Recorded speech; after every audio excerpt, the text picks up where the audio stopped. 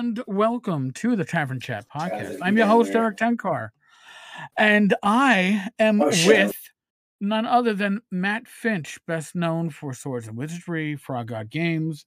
Yes, we've finally gotten back to the designers and makers series of interviews, and if you're going to come back to it, coming back with Matt is probably the best way to go. Matt, welcome. Thank you very much.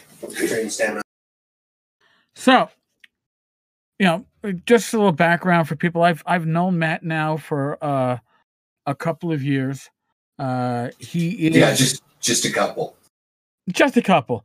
And he is pretty much one of my major inspirations for getting back to the OSR.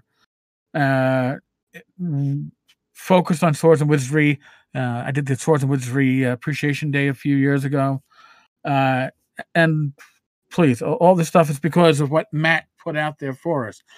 But Matt, not only have you done Swords and Wizardry, and not only were you involved with Osric, but you were doing a series of videos on YouTube where you used 3D terrain as kind of a virtual tabletop with remote players.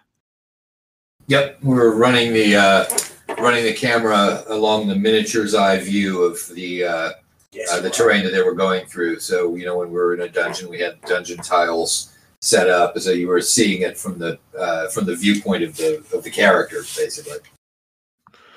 Which for me was awesome because I've watched a few, I don't know what you call them, real play games online, whether it's through YouTube or listen to them as a podcast, and it never really drew me in. And then your Jordoba series drew me in, and that took a lot, and that was awesome. Yeah, I'm glad you liked it. I mean, it was fun to do. The high point was anytime that I could get Skeeter to freak out because of what he was seeing. Stabbing me. Nice. That is.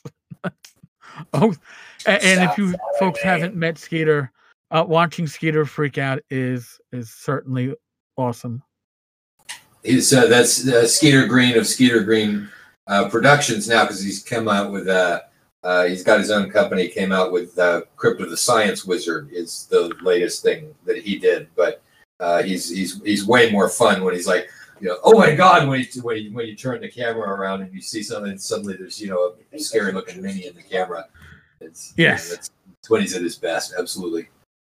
Skeeter has a very expressive face and one hell of a sense of humor. And there are stories I can't tell on a recorded medium about Skeeter, but needless to say, he is entertaining. That is an understatement. Yes. So, Matt, with your current Kickstarter, The City of Jordoba 3D Printable Terrain by Otis and Lovecraft, you seem to be having taken that inspiration of your YouTube channel and you're bringing it to everybody. Which actually I can't claim credit for that idea. Sculptor named Ian Lovecraft saw some of the episodes of the game and was basically noticing that I was jury rigging pieces to make them work with the thing, and he actually contacted me and said, hey, do you want to sort of work together to bring these visual images into something that people could just print out and then paint and have. And I thought, that's great, because I was already 3D printing a lot of the pieces by that point using Tom Tullis's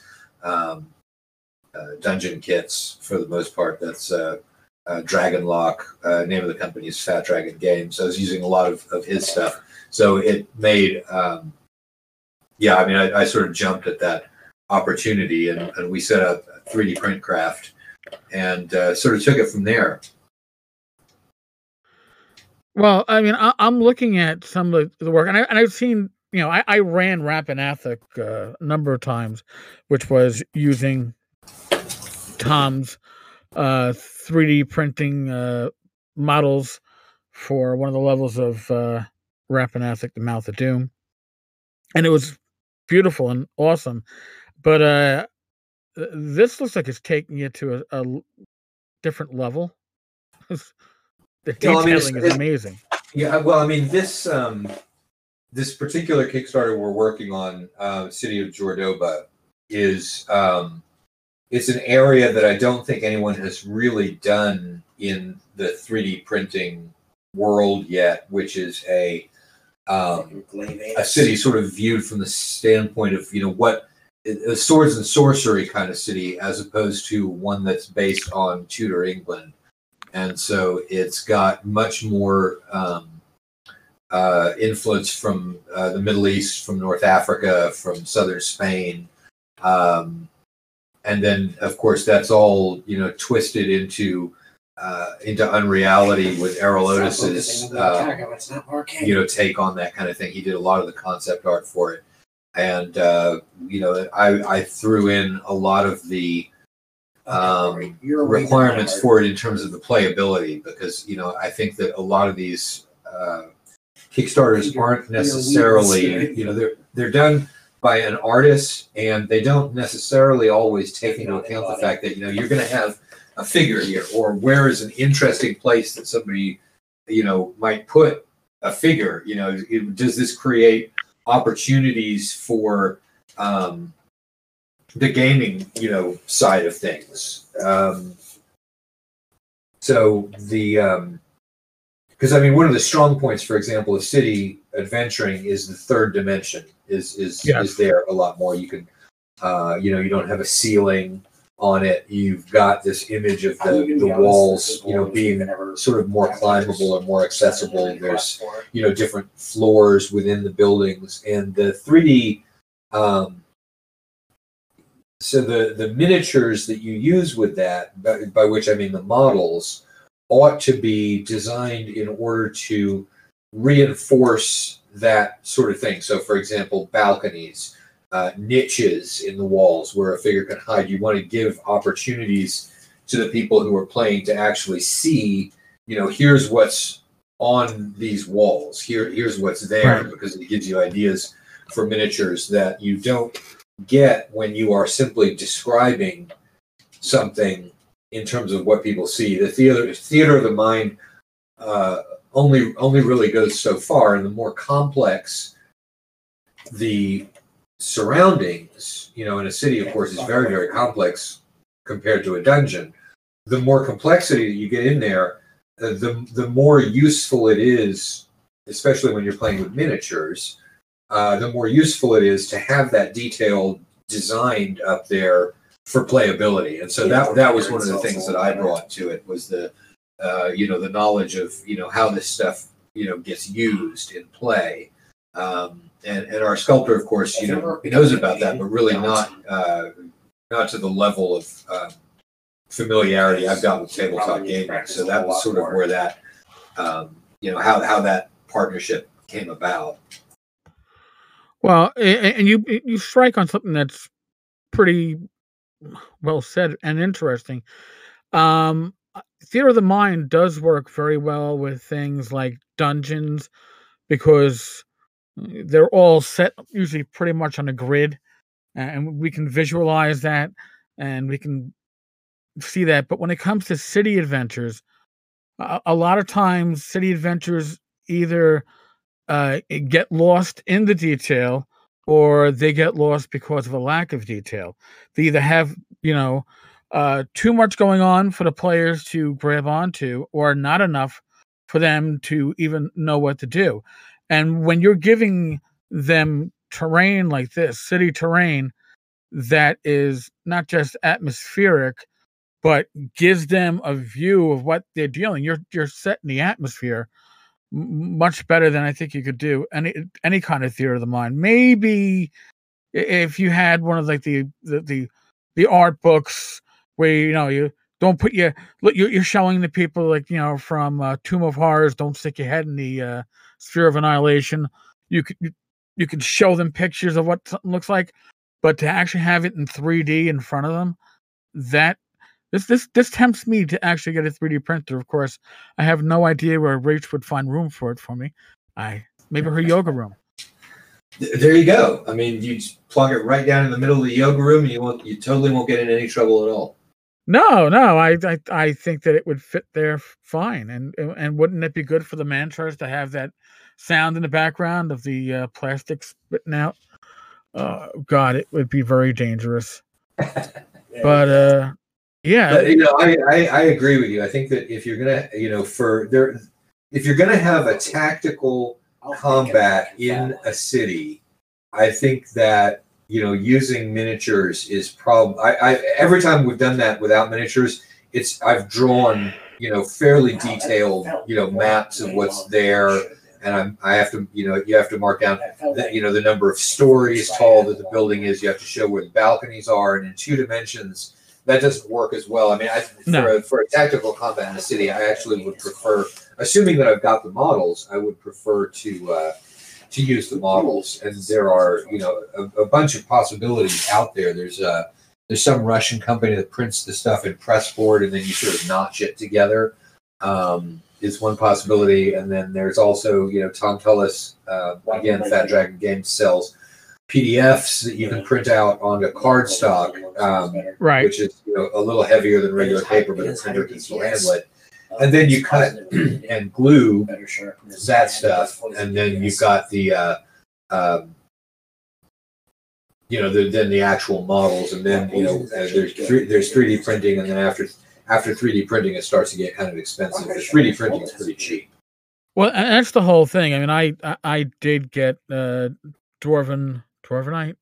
I backed a couple of the Kickstarters, and for one of the 3D terrain, Forge. and the Dwarven Forge stuff is the word you're looking for. Yeah, thank you, and it's beautiful stuff. Don't get me wrong, it really is beautiful, but it's expensive, and you're like, oh, I don't really want to take it with me out of my house to go gaming with, because God forbid a piece breaks or gets lost. I've lost, something that's important. Whereas if you're printing it at home with the 3D printer, you can just print it out again. Or if you need more, it's a lot cheaper and easier than going all out with, pre-made terrain. I know that 3D printing comes out to be pennies on the mini. I'm sure it's not much more for a lot of these terrain pieces. Glasses. No, I mean, it's dead cheap and even the printers now are very inexpensive. You can get one of you can get a very adequate printer for less than $200 now. It's called an Ender 3. And then also resin printing, it has just become a lot more affordable. That's for you would only use that for miniature figures, not for terrain. Okay. But it gets you a much higher level of snap to the detail. And I think we're going to see a lot of people doing miniatures on that as well. Certainly, I think it's better for miniatures than the 3D printing filament plastic that people use for terrain. But I think that the filament plastic is going to be what's used for terrain, and I think that those cheap resin printers are going to be what people end up using for minis. But either both of them are again dead cheap compared to even compared to Bones minis. Well, and I'm looking at some of the paint jobs, and it looks like the plastic really takes paint nicely. And I was always worried that plastic, the paint would kind of slide off a little bit. Yeah, but no, it takes really nice. Yeah, it takes the paint just fine. The downside detail wise on the 3D printing is actually from if you don't have your printer set up well, you can end up with these occasional horizontal lines, and you can tell there are imperfections in it. So you can right. Something that has imperfections, which depending on how imperfect they are, maybe just fine for government work, or maybe something that makes you throw the thing away and start over again. But but that's where the problem lies with the printing. It's great with paint. It's just as good as miniatures. Yeah, because I'm looking at the detailing right now on the Kickstarter page, and for those who, again, it's if you went to Kickstarter and you look up City of Jordoba, it's going to take you right there. And some of this detailing is even unpainted is simply amazing. Oh yeah, no, I didn't freehand any detail onto any of those pieces. That's all done with the texture in the piece itself. Ian Lovecraft is an incredible sculptor with 3D stuff. He's just absolutely, one of the best out there. And in fact, in terrain, I'm not sure. I wouldn't say that he's the best out there. He may very well be, because all of that is just, it's a base coat, then a wash, and then a dry brush on a lot of that stuff. Really? Yeah. That's pretty. That's pretty good. I still remember doing, the base coat. You don't even need to wash. And of course, actually doing the highlight with a dry brush. But yeah. God, dude, you're. I've looked at this, Kickstarter numerous times, and I'm like, well, I don't have a 3D printer now. I'm like, well, if I back it, then I'll have an excuse to get a 3D printer. Yeah, it's it's Christmas next month, right? I mean, you have to negotiate a place for it. That's all. Tom will be happy.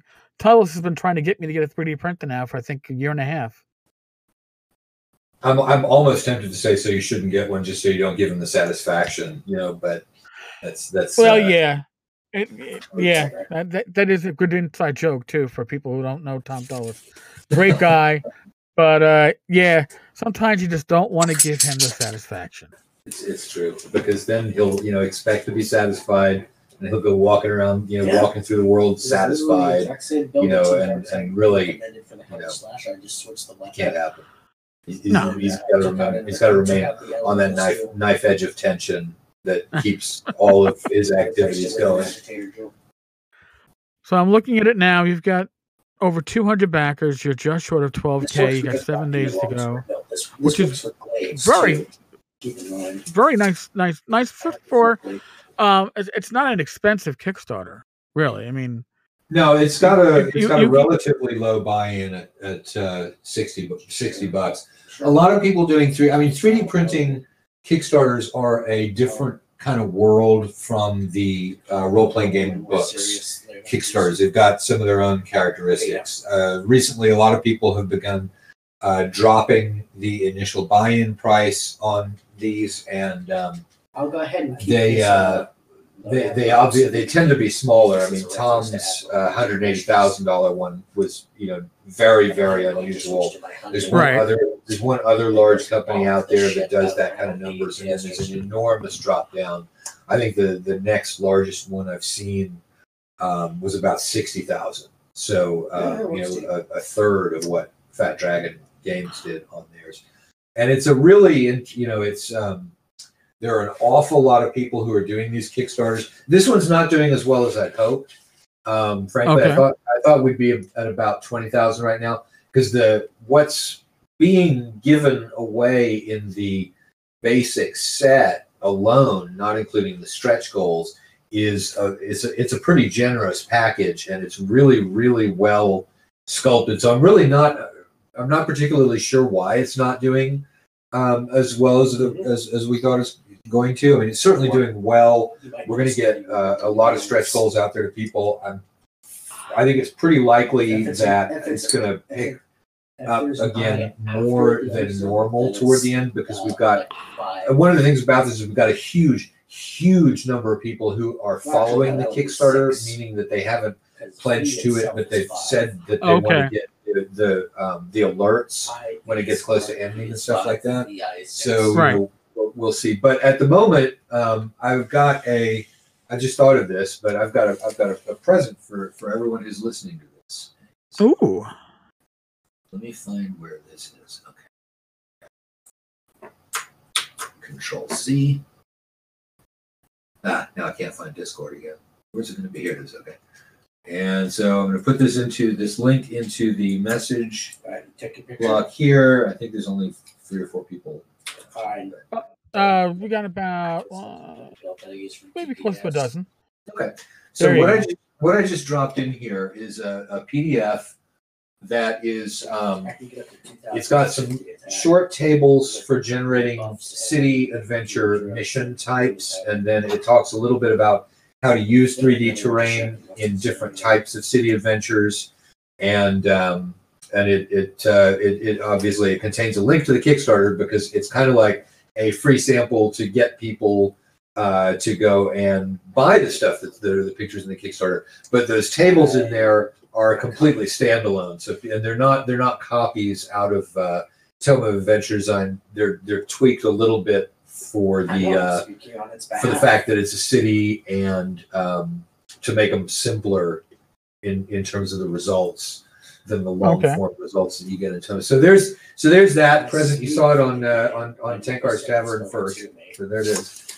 I just uploaded that a couple of hours ago. Oh, nice.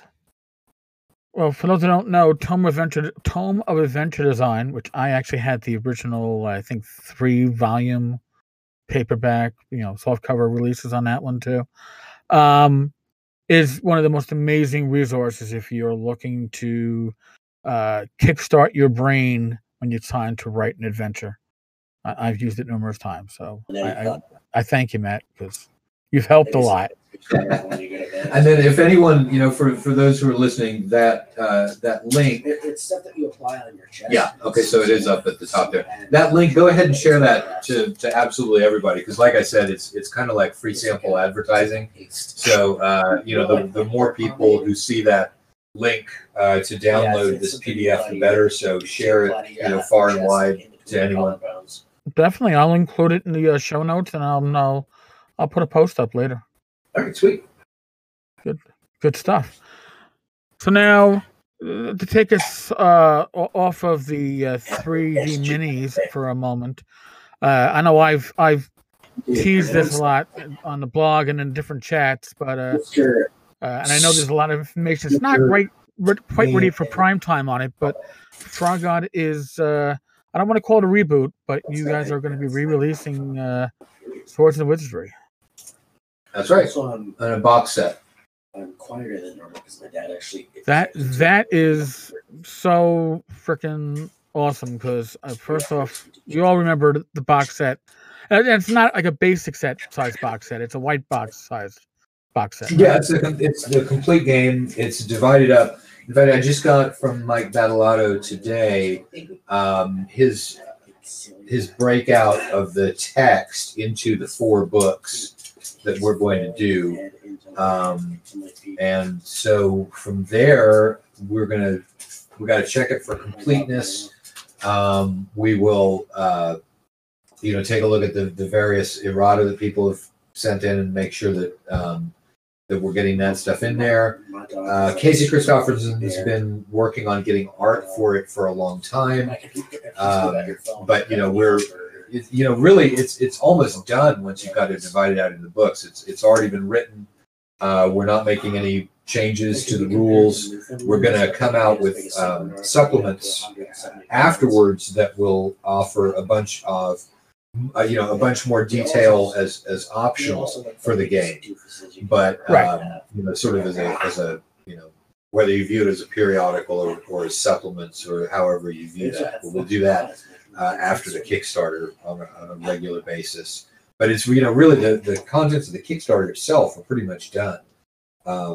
There's awesome art. We went with there might the covers are going to be in color.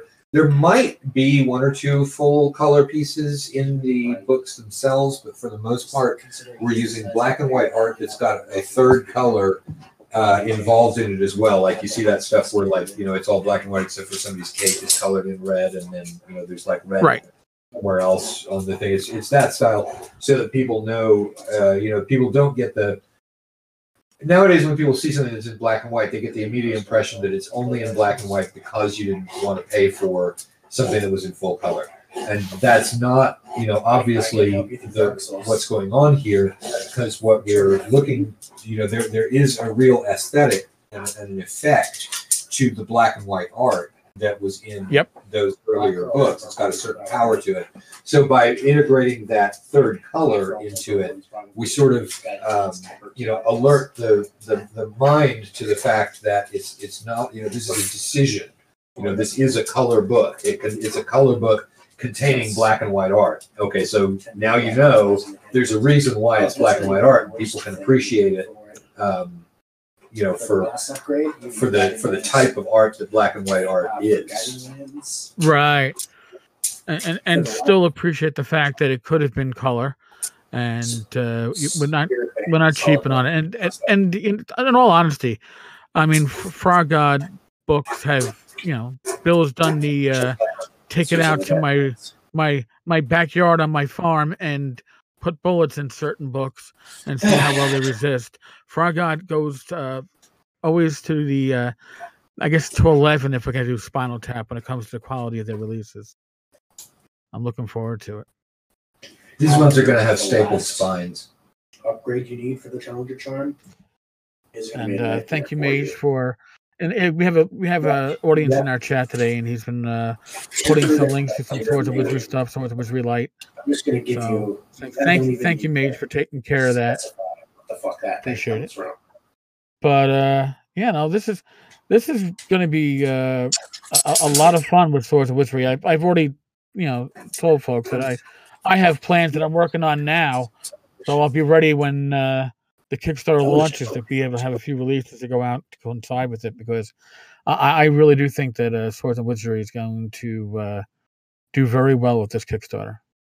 Yeah, I think every time you come out with a set of rules, and this is the reason why a lot of companies do different editions of their rules, which is not what we're doing here, but it's certainly a new presentation of it. But every time you come out with a new set of rules, you get lots and lots of new activity on something, and I think it's going to create probably a lot more new players who haven't seen it before.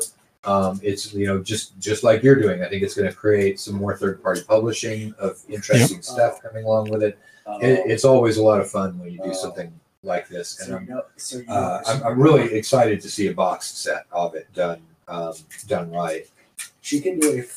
Well, we have Zach now as a frog, and Zach is probably one of the few people in this industry that was able to self-publish a box set and not lose his ass on it. So, it's got the chip. Of course, when you mention it to him, he just whimpers and hides under tables.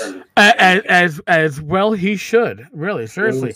Now, for those that don't know Swords and Wizardry, whereas I look at Castles and Crusades as kind of like the bridge between 3rd edition and the OSR, I look at Swords and Wizardry as the bridge between the different games or rule systems within the OSR, because your AC is ascending and descending, and it goes back to the original presentation of OD&D, that it you can write an adventure for Swords and Wizardry, and you can play it in Nosric or Labyrinth Lord,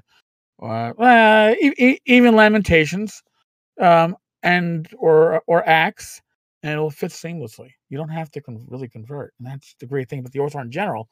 But Swords of Wizardry, in my opinion, just fits that niche so well. Yep, I agree with you. I think it's fairly well centrally placed in a lot of that stuff, which is kind of odd because it was not the middle of the timeline. It was the beginning of the timeline, but for whatever reason, You might like this one. it seems to work as something that you can use in pretty much, certainly an adventure, Swords and Wizardry Adventure, something you can use in pretty much any of the old school rule sets. Although, as odd as that might be, given the fact that it's really designed around the first thing that happened in the timeline.